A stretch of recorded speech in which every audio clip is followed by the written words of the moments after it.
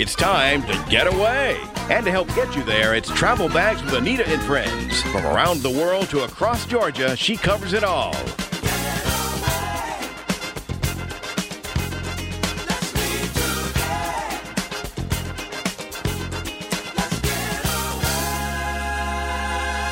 Now, here's the host of Travel Bags, Anita Thomas. Hello, hello, hello, and welcome aboard Travel Bags with Anita and Friends. So glad to have you all join us today. We have a great show planned for you. It's another Just Got Back series. Well, those are great series to talk about. And again, the show focuses on traveling, and we go to unique places. I think that's something that's neat to talk about. And you went to a very interesting place this time. I did. I was in Spain, and I'll tell you, we think about Spain and we think about Madrid and Barcelona, but there's so much more to it. Well, Spain is interesting because when people think of great food around the world, I think without doubt, Spain is the culinary capital of the world. Well, you know, on this trip, I thought about you so much, Doc Bill, because I said on so many occasions, if Doc Bill was here, he would just dig right into this food scene. For culinary travelers, it is definitely the spot to go to. And yes, I just got back from an area called Castilla and Leon. It's a region of Spain. And from history to culture to magnificent cathedrals, museums that are filled with art, and really art that dates back to even 14th, 15th, 16th centuries. It's just amazing. And then, of course, like you just mentioned, there's great food and there's a great wine scene there as well. Well, it's true. I mean, when you think of food, you got to go to areas that are old. And the older areas they have a long history of a great food culture.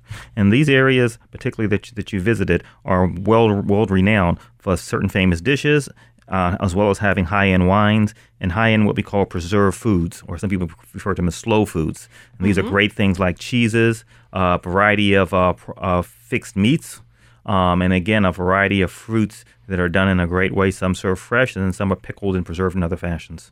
Well, absolutely. The food scene is really great there. But now, what kind of things do you think people think about when they think of Spain other than food, like bullfighting and flamenco dancing? Well, I think bullfighting, flamenco dancing, and then the first thing that comes to everyone's mind is Barcelona. Those are the two things they think about when they think of Spain, I think, these days. Well, I tell you, Castilla and Leon was beautiful. I mean, that area is one of Spain's 17 regions, and it is divided into 9 provinces. And the region of Castilla and Leon is larger than some countries, and it's actually one of the largest in Europe.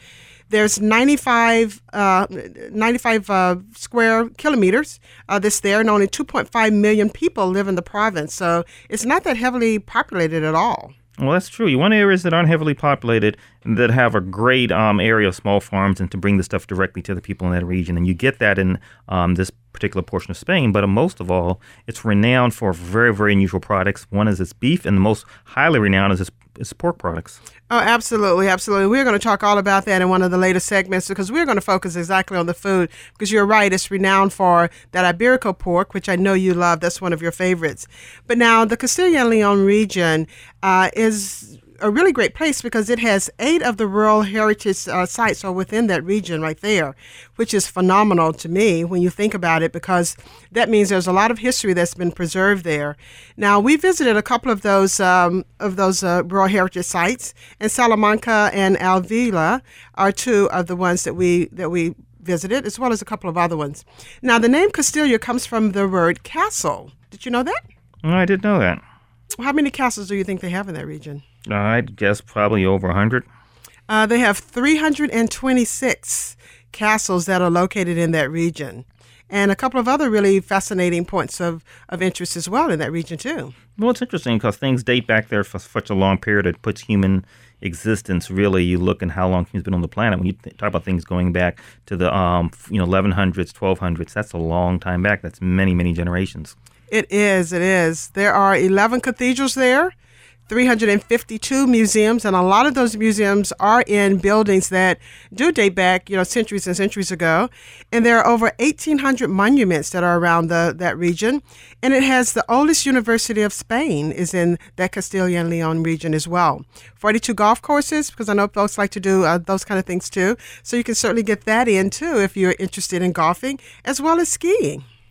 Again, you have the whole diversity of things to do. And if you like to ski and golf, you have the outside stuff to do. There's plenty of hiking to do in those areas. And again, people like to discover and go in some of the old cathedrals and old church buildings. That's a neat thing to do. It really is. That area has been described as a living museum.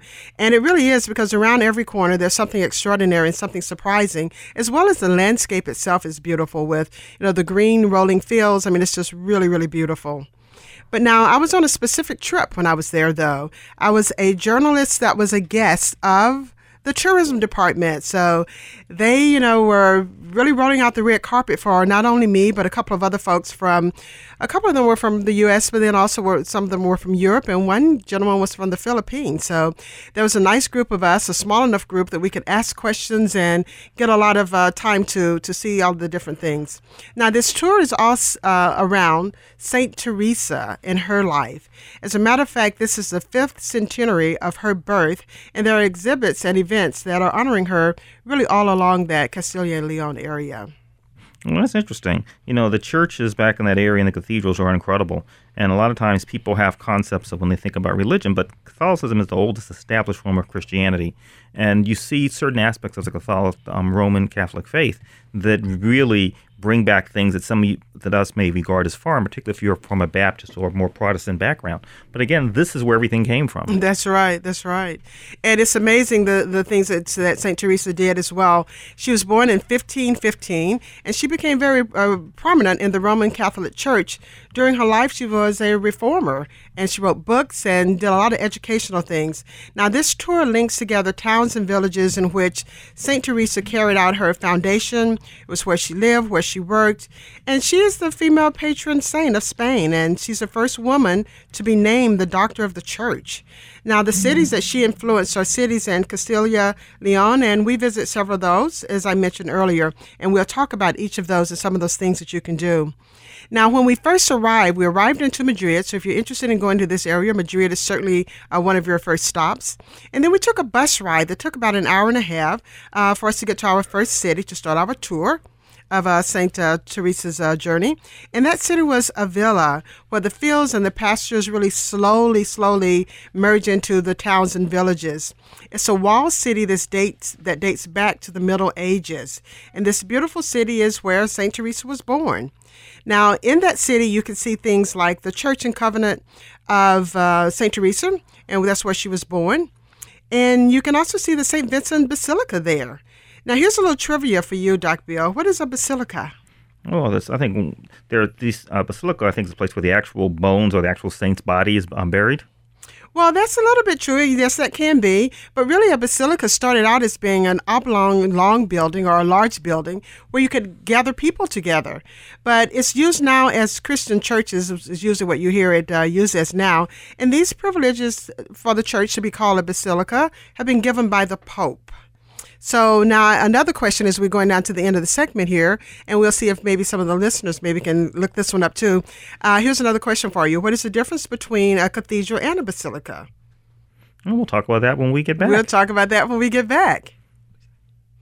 So this is all great information, and when we come back, we're also going to talk about those cities that I went to, because we went to some other ones as well, other than the one where she was born. And when we come back, we'll talk about those, some of the things that you can see there, because this exhibit is going on through November 10th. So there's still a little bit of time. If you're interested in going, just call your travel professional and book a trip over to Spain and see this tour of St. Teresa and all the wonderful things that she did.